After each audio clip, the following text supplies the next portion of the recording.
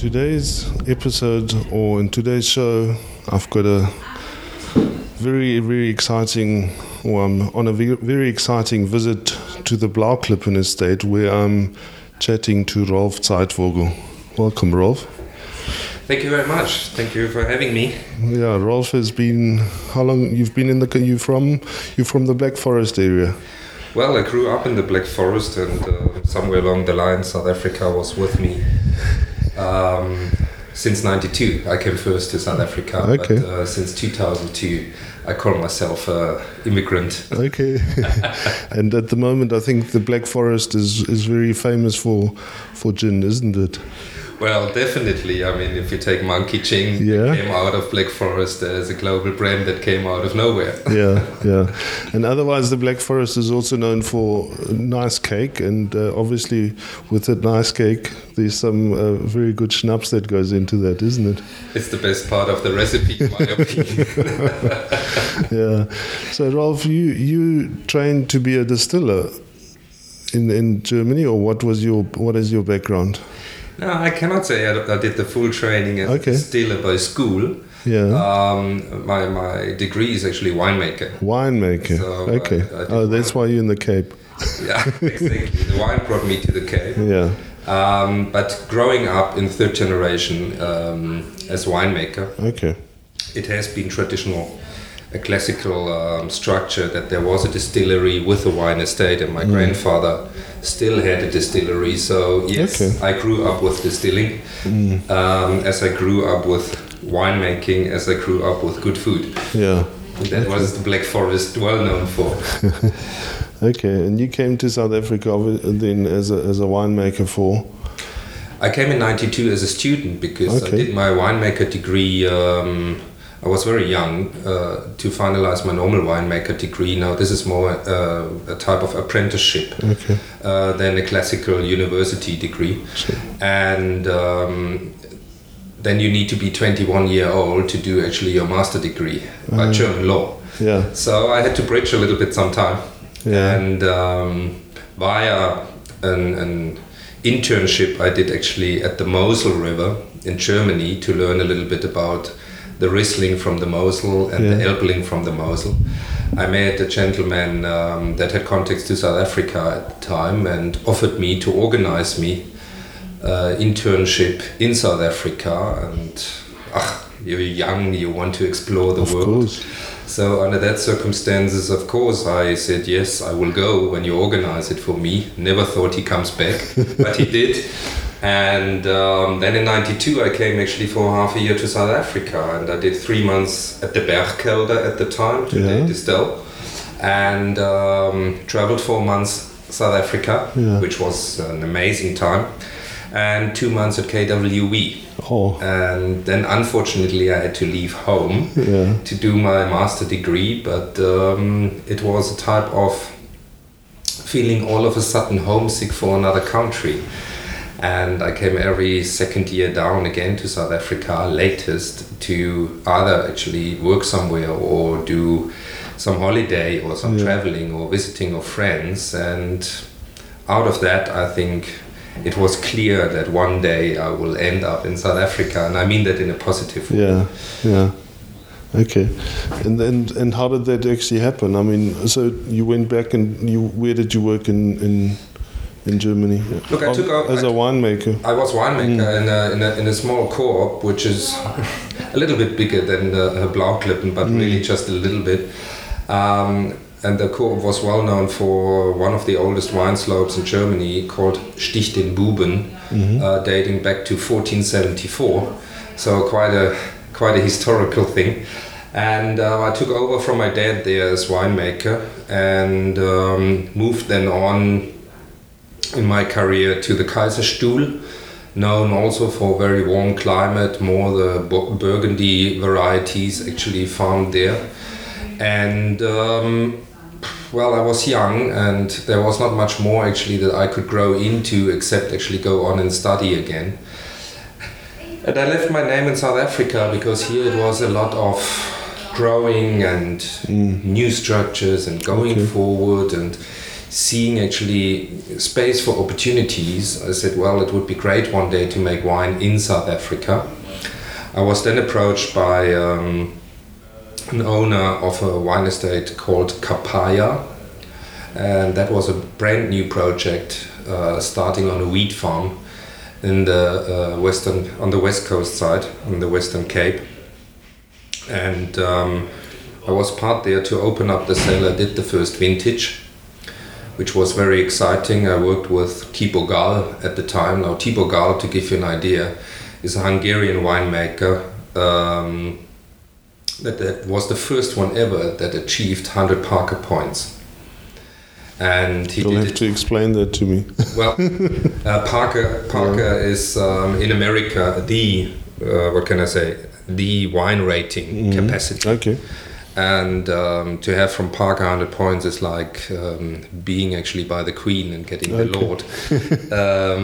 So under that circumstances, he was the first ever that got 100 points, which is the perfect product. And to work with this man and to get a little bit of his philosophy, learn about his philosophy, which had a lot to do with terroir, which had a lot to do with back to really the basics of winemaking, the belief in a vineyard, the belief in microbiology in a vineyard, which has to do with the wild yeast that you use to ferment, not adding yeast, which has to do with the wild bacteria, which is doing for you the malolactic fermentation instead of adding bacteria. It's the basics of back to winemaking, which starts in the vineyards, and it was for me fantastic to have somebody that really put a holistic approach behind that very old tradition of winemaking, and this is what I try to also actually implement here at Blauklippen. It took me a few years, but it was a really very interesting journey to be part of, and it is still an interesting journey to be part of. So from the West Coast, then you came to Blauklippen? Well, then I relocated actually after a year with my family to Blauklippen, and I started at Blauklippen as winemaker. A few months later, I was also then looking after the vineyards with a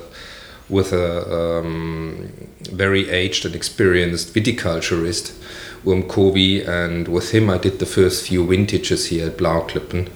We did a lot of changes, we planted new vineyards, we went for high density, which means we doubled up the plants per hectare compared to a traditional way of farming in South Africa. We changed irrigation and. So it was a different approach, and we got some beautiful wines out of that. And at the same time, I mean, Blauklippen stands for Zinfandel. I learned a cultivar to love that I first I must say, had a bit of a distance to, because it is a very challenging cultivar as such to farm with. But I'm very happy today that I had the chance to learn actually this cultivar to know and today to love. I mean, in my little world, I call it the diva. And you know, a diva you have this love-hate relationship with. And this is exactly what I went through in emotions with Zinfandel. And today sometimes the diva is still coming back and give me some moments. And you also distill that, or I mean the brand? Well, then comes the distilling, of course. No, but I mean that the grappa, you make a grappa from that? We making a grappa from the Zinfandel, and what happened there is just Zinfandel as such, when you ripen the grape, it is a very thin-skinned berry. Okay. So as soon as there is some sun penetration, you get a raisin characteristic. And so you press out your wine as such, but you still have a slight juiciness in the skins, in the husk. And there's so much flavor still in it that we decided actually to take this skins straight from the press to the distillery and distill then actually the grappa, which is today Blauklippen Zinfandel Grappa Reserve. Okay, beautiful bottle. It looks deceivingly like a bottle of very expensive brandy, and I've seen in the trade that it ends up in the brandy or in the pot still brandy category rather than anywhere else. Well, I think from that side, it's interesting that you say that because I describe it very often between a Krappa and a cognac. I would not go towards brandy because for me brandy is a little bit more heavier as such in his structure. But cognac has a little bit more elegance, a little bit more finesse. And I think what we got right with the distilling process and the approach we took from the maturation in wood was that we said we don't want to have the more bitey alcohol characteristic that a Krappa brings along, where a lot of people immediately get reminded on Mampur. So you have more elegance, you have more finesse, more fruitiness in that, but at the same time have a style of a brown spirit, and with that have actually all the nutty flavors, have the smoky flavors in it, but that all very nearly wine based, grape based, so very elegant, polished, not too heavy in the expression, and that is actually what the Krappa is all about. So yes, you're right, the packaging is the one beautiful thing, but I think if you have it in the glass, it holds what it promises, and actually, in my opinion, actually succeeds what it promises in packaging. Okay, we'll try and get some more into the trade that people can look out for it. Well, I hope so, and I think if we see it here on our tasting floor here at Blauklippen, where people can come and taste actually all our products, people coming back to it because due to the elegance, because due to this unexpected. Wonderful layers of fruit and polished flavors. It's not really anymore that you have a high alcohol drink. It's about actually that you have an enjoyment in a glass in front of you. Okay, and the family that owns this, it's also a German family? It's a German family that owns it since 2000. Okay. And they were also involved in Paulaner. Exactly. On the waterfront. It's actually, in a way, you could say actually a beer family. Oh, is it a beer family? They own actually the Paulaner brand and Hackabschor. Oh, okay. Yes, and a few other ones. Okay. So they have, definitely a good relationship to. And was the brewery still open when you started, the one on the waterfront? Yes, actually, it was still open. It was for me actually a sad eye to see it closing down. Would be beautiful. You could have moved it, Well, it in one way, yes. It even has been at the point a little discussion about that one. However, to bring a wine estate and a brewery together may work, but it's not a given. And I would love to see Paulaner back in South Africa, please, definitely, because it's a beautiful beer. Okay. And then you also launched a few other brands, the Potzel brandies, or were those around before you? Well, the brandy has been in the barrel when I arrived here. And to be honest to you, it was not my first priority to look at it. So the brandy had time to mature nicely in the barrels, and we launched then a 5-year-old brandy as a first label, which is not anymore continued in the meanwhile, and after that we went for the 8 and the 10-year-old, which are both established on the market now. Specifically the 10-year-old gets really a great following, and I think it's a fantastic product, value for money. It's a top class brandy which is still, I would say, very attractive priced at this moment in time. And then the accident happened? You mentioned something about it. It's the before and after, which is an aperitif. It's the most beautiful accident, the most beautiful oops we ever had in the cellar. And the story is that my previous winemaker assistant, myself, on a Friday went in the cellar to taste wines. And on a Friday you don't spit, so we had a few wines to taste, and we had a good mood going along. And he served me our Red Zinfandel Noble Late Harvest from the barrel into my tasting glass, and we tasted it. We talked about actually when we want to bottle it and everything. But as I say, we have been in a good mood, and there was a lot of other talk around that as well. And we went on to taste actually the 8-year-old brandy to decide which barrel or cask we're taking next up for bottling.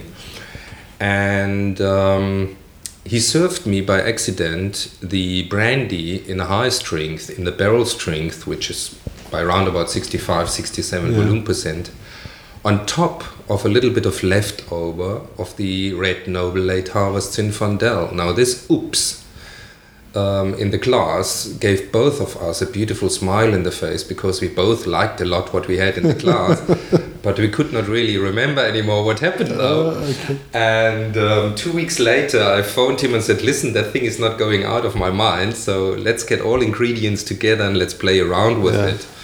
And that's how we started at the end of the day, the before and after. And today the brandy and the before and after, or a bottle of Crupper and the before and after, go always together, because very classical. You have the gentleman walking into the tasting and he tastes some of the brandy or the Crupper and he says, oh, wonderful product. And then it comes always, Jägermeister, may I, this type of. And she stands there and looks at him and says, well, you spend now a bit of money, so what do I spend for, And so he normally gets his brandy or Crupper and she gets a bottle of before and after, and both are happy. And that, what is that? It's an aperitif? So how many? Well, it's an aperitif, so from the alcohol side you only have 16 volume percent alcohol, okay. So it's actually lower than a port, because today's ports are by 17 and a half, 18. But it's the fresher fruit. Okay. As it comes from the Noble Late Harvest, you have this concentrated bit of jaminess in it, but a lot of berry fruit, and you have a lot of spice with it. And then just this little bit of brandy that is in it lifts all of these flavors beautifully. But it's not alcoholic, it's more actually sweet on the palate.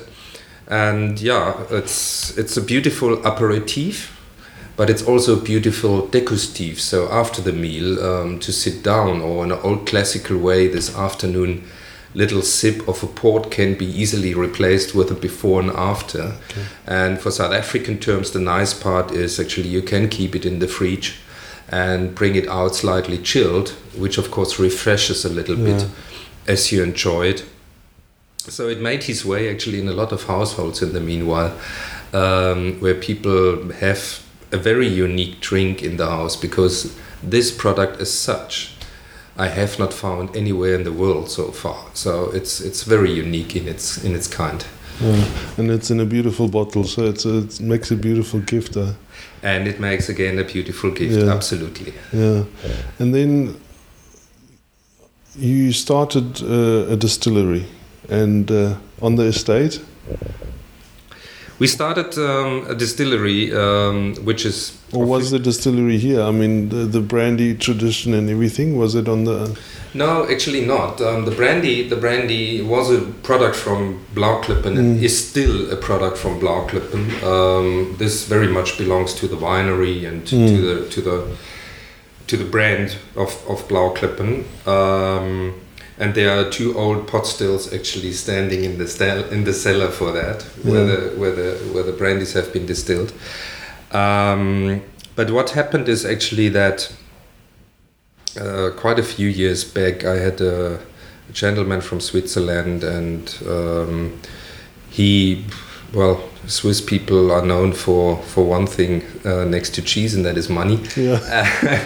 And he did very successful for himself, and he started to enjoy good wine, good cigars, and he came to South Africa to learn a little bit more about winemaking.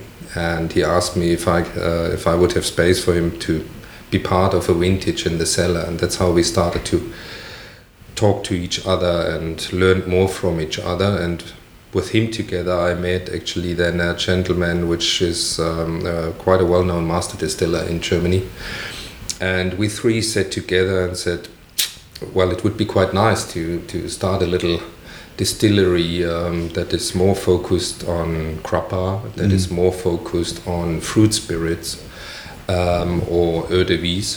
Which is a big thing in the Black Forest. Which is a very big thing in the Black Forest, because it's a very elegant and light style of alcohol. And so we started a company called Gentleman Spirits in 2012.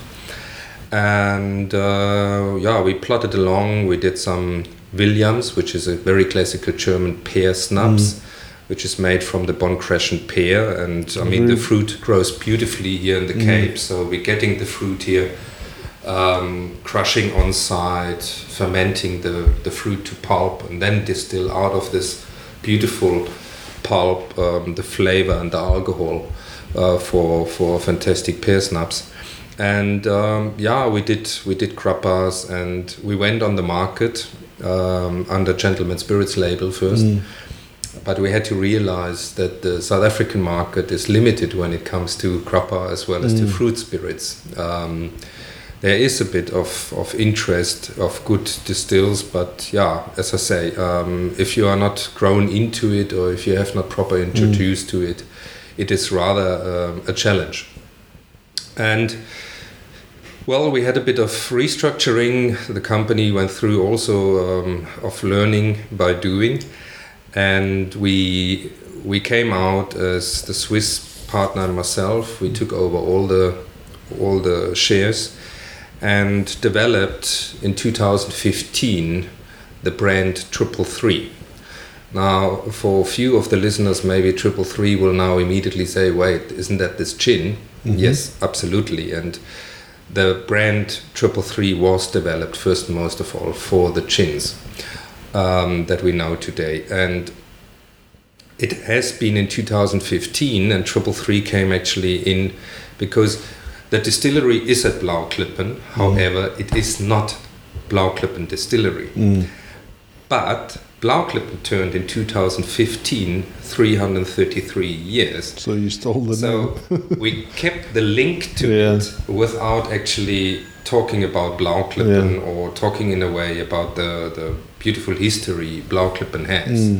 We're saying on the label that we are distilling at Blauklippen, but that's the link that we created with it. And this journey with the gin the last 2 years was just absolutely amazing.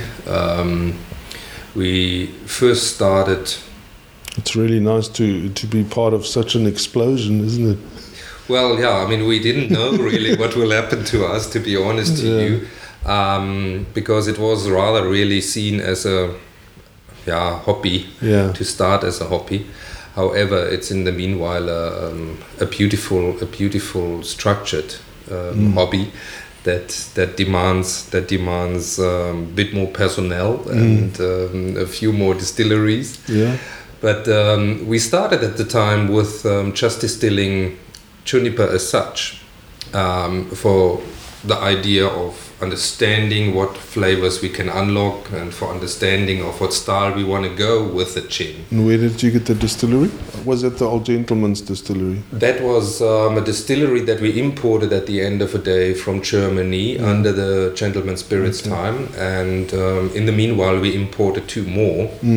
So it is equipment which we know from the Black Forest times. It's equipment that we trust, and it's equipment that we can use for all specialities that we distill. So it's also a good product or a good distillery to use for grappa or for pear schnapps. So we still actually distill everything on the imported machines that we have here. And you said, I mean, the equipment comes from, you bought it off your brother-in-law and your uncle, or what?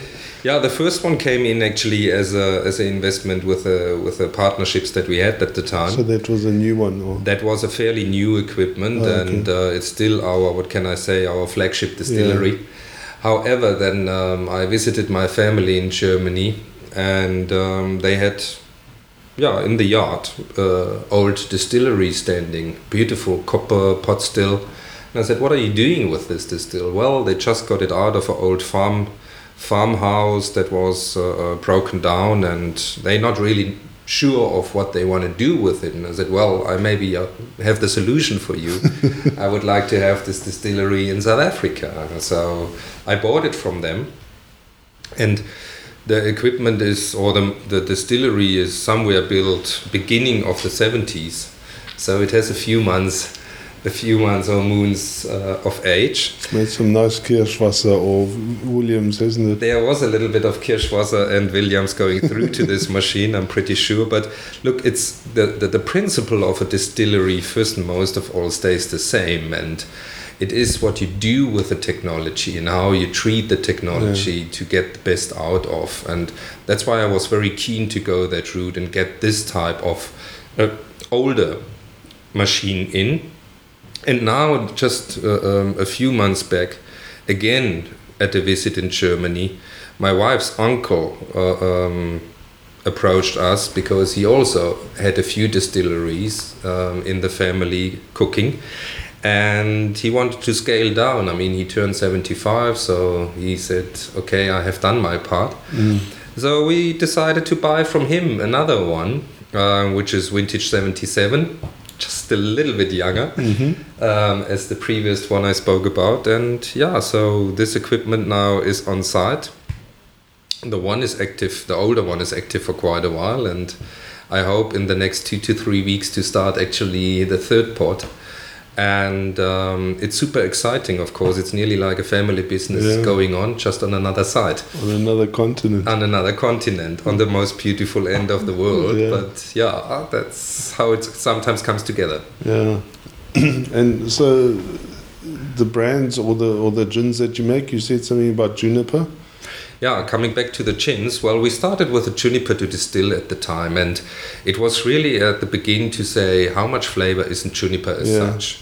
And well, the easiest way to describe it, we decided to have actually 100% or just juniper gin on the market, because we believe really the flavor profile alone of that product is absolutely amazing. And it has proven up to today that it is absolutely accepted, and a lot of people love it for the simplicity of just having the juniper flavors in this gin. A lot of barmans like it because the mixologists of today, they want to have actually then their own creation on top. So they don't like too much this overloaded gins, which are so opulent that they hardly can do anything on the flavor side or on the flavor profile. And that is where the 100% gin actually plays a huge role out there in the market and on the trade and in the bars. And so yeah, we had this 100% juniper as a first idea, and the first distilling I put actually in 2014 Christmas. I put it into the shelf in a very simple way. It was a Bordeaux bottle, flint Bordeaux bottle, where you normally see a Riesling or white wine bottled in. I put a wine cork halfway into the bottle, and we made a very simple label and called that thing Rolf's Gin.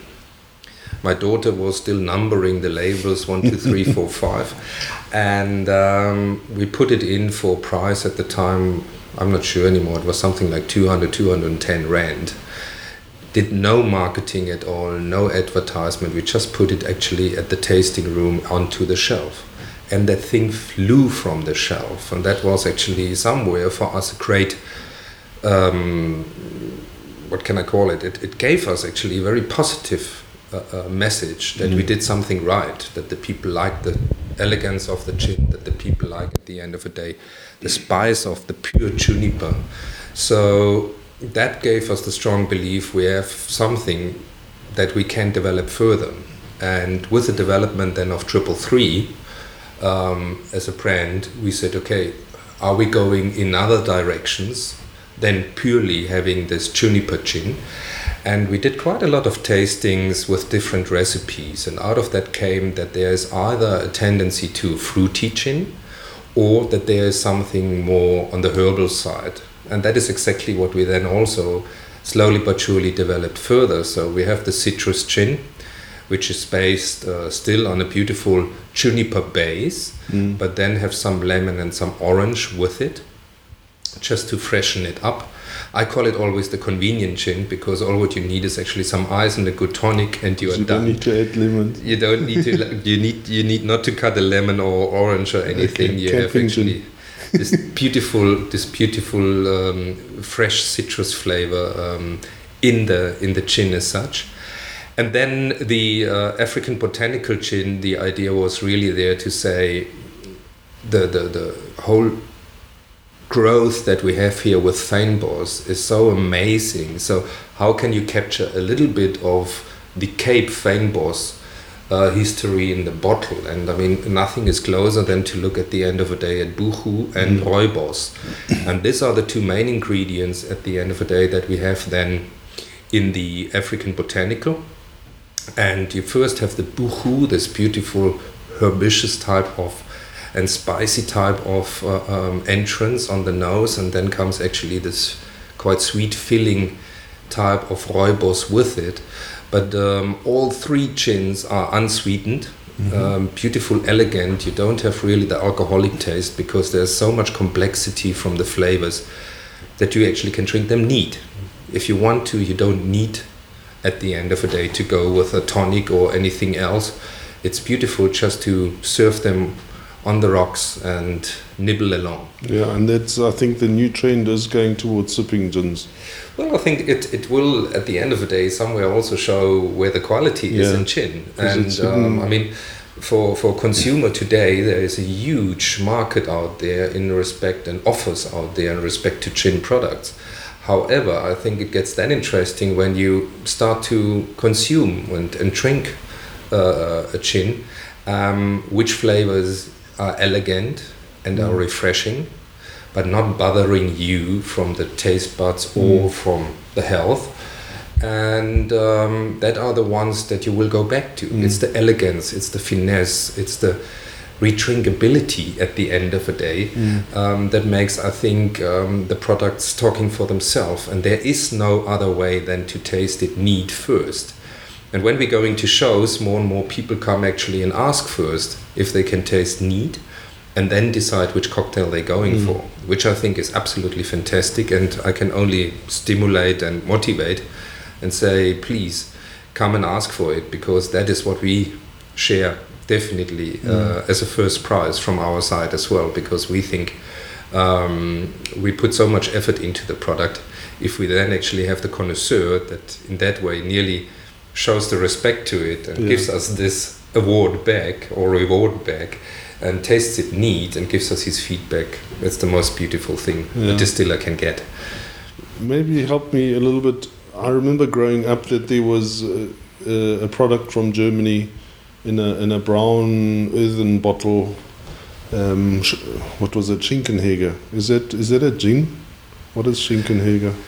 Ooh, I'm not 100% sure now. Was it a corn or was it? I think it was a corn. Wasn't that the clay bottle that you were referring to? Yeah, like a clay bottle. I think it was a corn, if I'm correct. It's a corn, but not. So it's got no relation to gin. I don't think in that case that it was actually. No, I don't think it would have been a gin. Gin was very long somewhere under the radar. Yeah.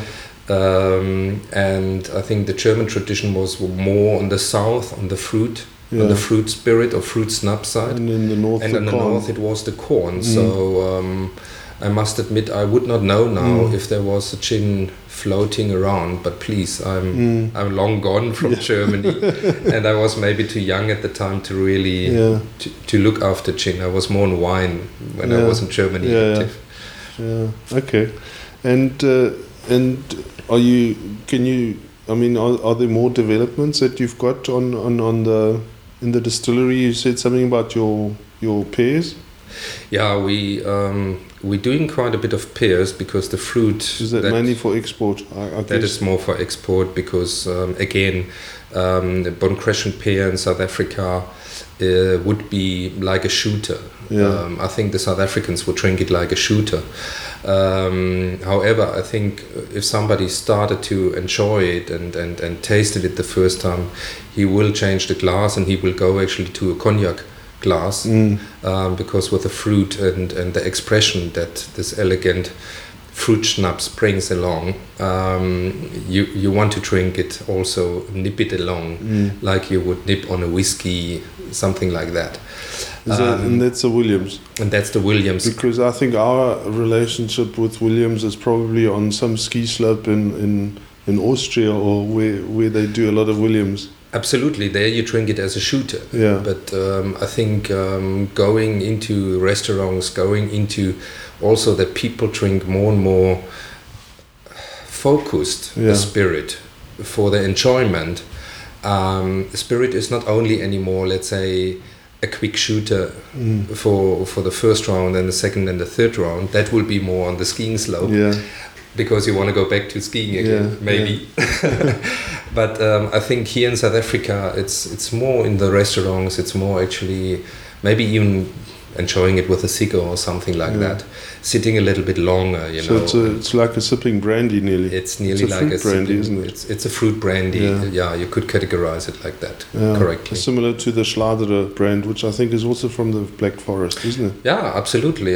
Philipp Schladerer, actually a quite nice friend of mine, with his Kirschwasser, which they are very well known for. Yeah. But they also do pear schnapps and a few other things, and you see them from time to time. Actually, you see them from time to time on the shelf here in South Africa.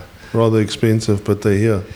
Absolutely, and from time to time you still see a gap there. So people maybe still make a Black Forest tot and buying a proper Kirschwasser for it. That could be. But yeah, I think we have in the meanwhile also with the 333 Williams. The opportunity to bring a local fruit schnapps on the market, and we bottled it actually. It purely just needs to go out now to showcase what is possible here in South Africa in distilling. We'll take a photo of the bottle. I think it looks beautiful, and then we can post it on. And as soon as it's ready, we can. Absolutely, and with that, you spoke about a liqueur as well earlier. We're doing also pear liqueur. That is now the next big step coming up, because it lends to itself that you actually do a fruit extract. In other words, it's not just a classical sweetened spirit.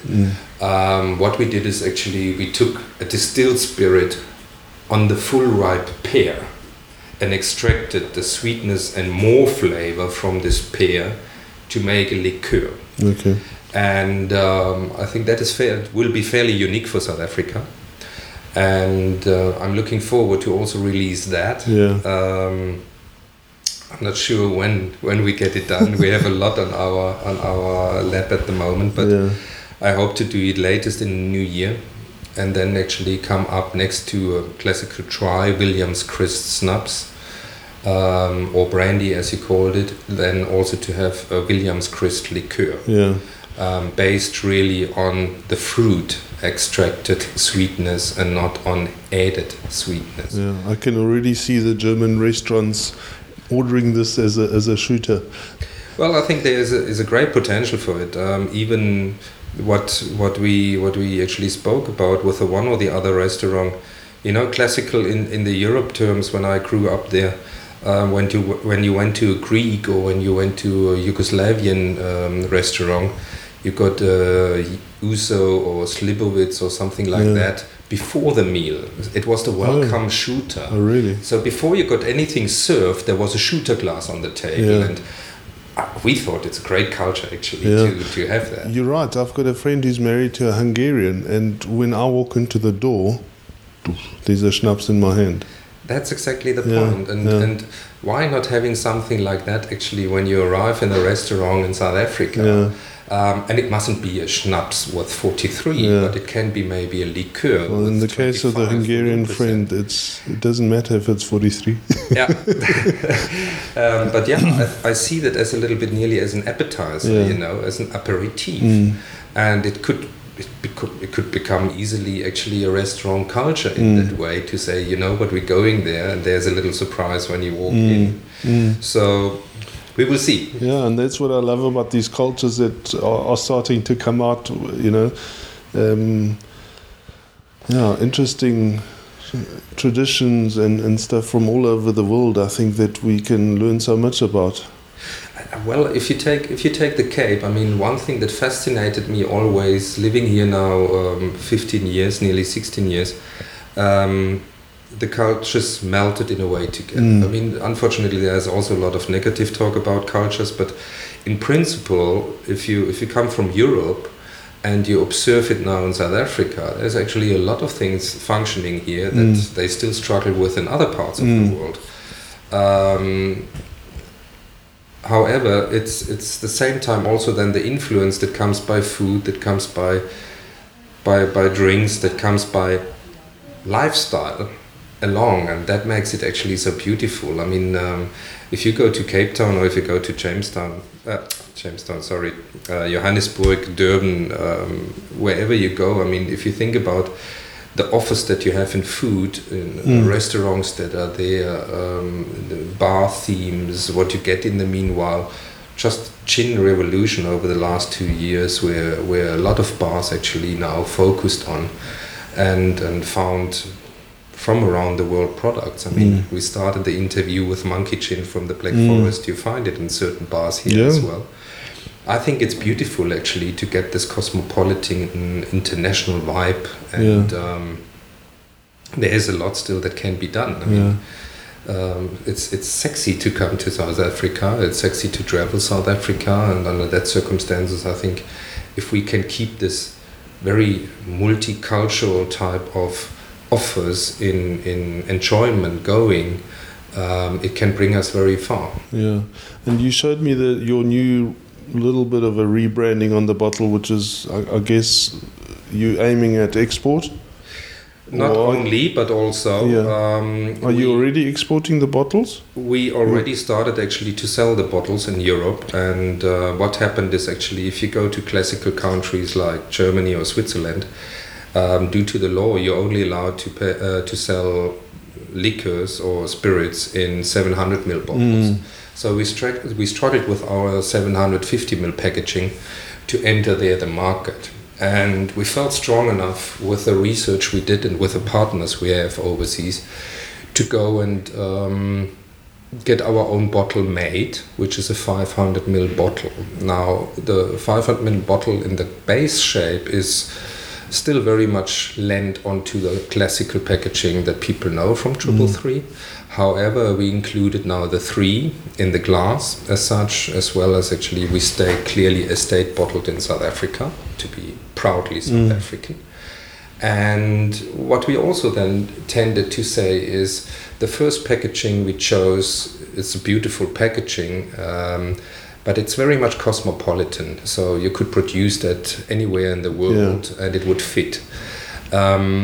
But we are South Africa. We have an African tradition here, and I think we should be proud of that. So we allowed ourselves to look at the symbols of the Ndebele tradition, and we integrated that into the label.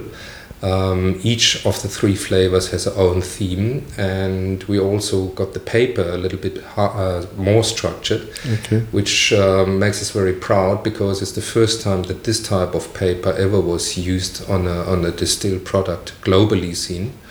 And that gives the bottle a very unique look and feel, but it definitely, I think, in a very elegant and smart way reflects also the African tradition that we have here, which I think we all are proud of. Without putting like you said, without putting an elephant or giraffe or crocodile on the label. I don't think that alone would reflect actually South Africa. Yeah. And in terms of, have you got access to the travel market, or is it hard to get into the airports, the duty frees and? No, actually, I must say we had, of course, traditional from Blauklippen side, a good link with the duty frees. Okay. And from that side, Chin also made his way into it. So yes, we have the support there, and we are in ongoing exchange there with the relevant decision makers to see what other distilled products are worthwhile to go onto the duty-free shelves. One of our projects that we're also running at the moment is a 50 ml bottle. So let's call it a mini bar size. Yeah. And we should be able also still late this year to get actually that packaging on the market, which will be flavor sorted. So it will be either the juniper or the citrus or the African botanical in the box, 12 bottles each. And it's a nice counter tool, or of course, if somebody wants to go for the mini bars, to use it, or as gifts to use it. So there's the next step coming, and that could be definitely also something as a little takeaway again in the travel, because a lot of people are still scared to have, of course, a bottle on the plane or to travel with a bottle of glass. That it could break. So I think the minis will also have a nice impact on our future. Yeah, I think the minis are exciting, especially as a gift and as sampling, because to buy a whole bottle of craft gin, as we call it, is quite a big investment. And to start off with a few of the minis, or even to use them in the trade as giveaways or as promotions, is quite a good idea.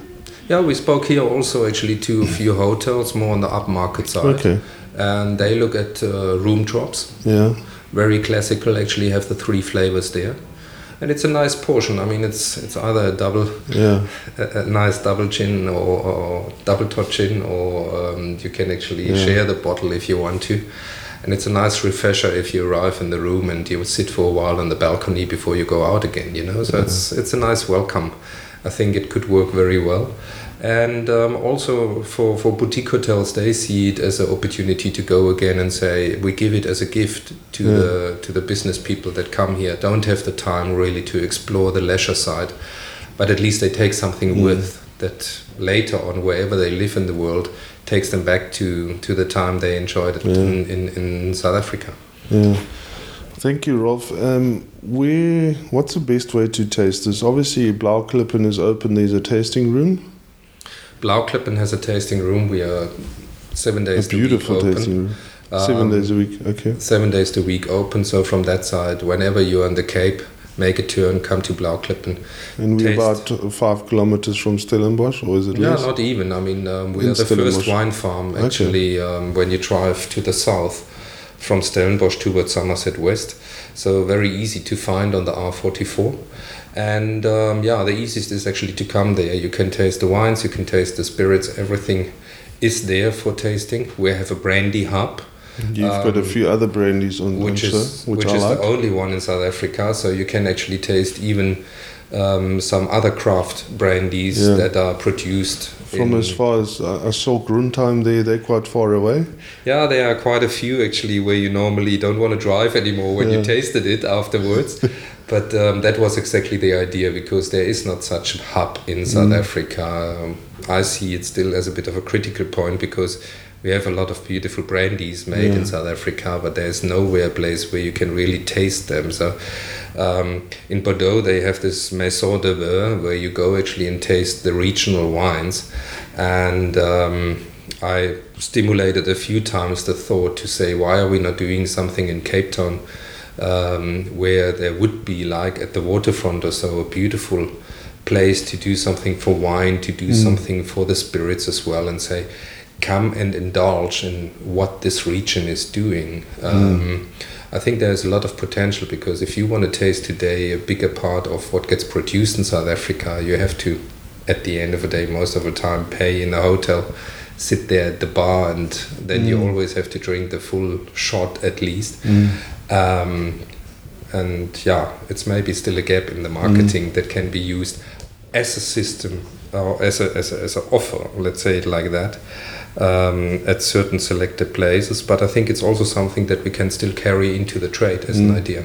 I mean, obviously the gin bars are popping up all around the Cape, especially. Is there a place where you can taste all these brandies in a restaurant or in a hotel? Well, there are a few places that have big collections of gins or brandies. However, it's still, I mean, you buy at the end of the day a shot or a tot, and think about it. If you want to taste 5 or 6, I mean, you need to stand strong on that one. It's possible, of course, but I think to just have a sip, to taste would be beautiful. Now, I know that certain places allow actually their barkeeper to offer this sip first, which is great. But I don't think that the barkeeper will give you 5 sips. He will start to charge one day, and there's exactly the difference. And come on, at the end of the day, our decision is made with a palate and what we enjoy and what we feel happy with.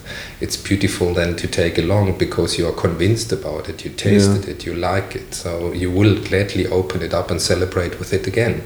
Yeah.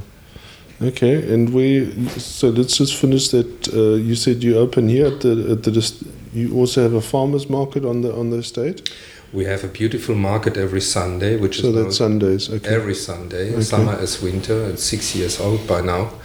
A big attraction, I believe. I've never been. It's beautiful, and it's a very big attraction. It's a landmark. We call it the Blauklippen Family Market. There is actually a Facebook site where people can follow. We have changing musician every week is another one here. We have around about 80-90 stores on average between craft and food, and of course wine and spirits and beer. There is also a guy that is making beautiful gin cocktails. So it is a market where you go with a family. There's a lot to play for the kids, a lot of attractions, inclusive pony rides for the little ones. And on the other side, it's what we spoke earlier about, this culture of all kinds of food, from the German bratwurst via the samosas, via Mexican food, to a classical burger. You find it everything. So it is really in that way an attraction and a beautiful place to be, to hang out on a Sunday and to taste. And to taste, exactly. Yeah, and so I think it's a beautiful place. I'm overwhelmed by obviously the old farm and the old estate and everything, and it just brings out the real craftiness or the handwork or the artisanal side of the gin and the distillery, so that it's not just a brand, like it's a real, it's got heritage and it's made on an estate. Yeah, I think this is us. What you see is what you get, and even while we maybe have not everything at the moment on offer to be public, because you're working in the distillery. Because we're working in the distillery, and it's an ongoing working there. If somebody is interested, we of course taking the person actually up and showing that. It's not that we hide it, but it's also that we really have a working distillery and not a show distillery. However, I think Blauklippen as such, with a history of more than 335 years in the meanwhile, brings it along. It is a place which always has been rooted, where all the people that had a management position or decision-making position have been very close to the place. The history of the farm workers that have been staying here for generations. This is just also down to earth and rooted, that it's beautiful actually to keep something like that and maintain something like that. The farmhouse, the Jonkershuis, the cellar buildings, it's all like a grown structure. It's not one of this new out of the architecture bureau styled winery. It is about the simplicity of winemaking and going back to the roots, and I repeat myself, what you see is what you get. This is what we are, but what we're taking care of is the vineyards, the terroir. You see it when you come in. What we're taking care of is where we take our fruit from to distill. The process we're taking care of, the maintenance of maturation. In other words, when you ripen a wine in the barrel, or if you ripen a crupper in the barrel, you make sure that everything is as good as possible taken care of. And then it's easy at the end of the day to later on just finalize a product and bring it onto the market and taste it with people. Then it's the product itself that convinces. The story just actually explains what we have done. And if you come here and you heard the story before, it will make click for you easily, because you will see exactly that, what we told you before, what we're doing and what we are. Yeah. So yeah, I think it's a big invitation to come and experience the brand and the wines and the spirits here on the estate. Thanks for your time, Rolf, and I certainly look forward to bringing my family here and showing this wonderful place to them. Well, I'm looking forward to have you soon back. Yeah. It was great to having you on site, and yeah, to all the listeners out there, please come and enjoy Blauklippen at his best. And yeah, we are here for work, and our work is to make you a platform for celebration. Lovely. Thanks, Rolf. Thank you.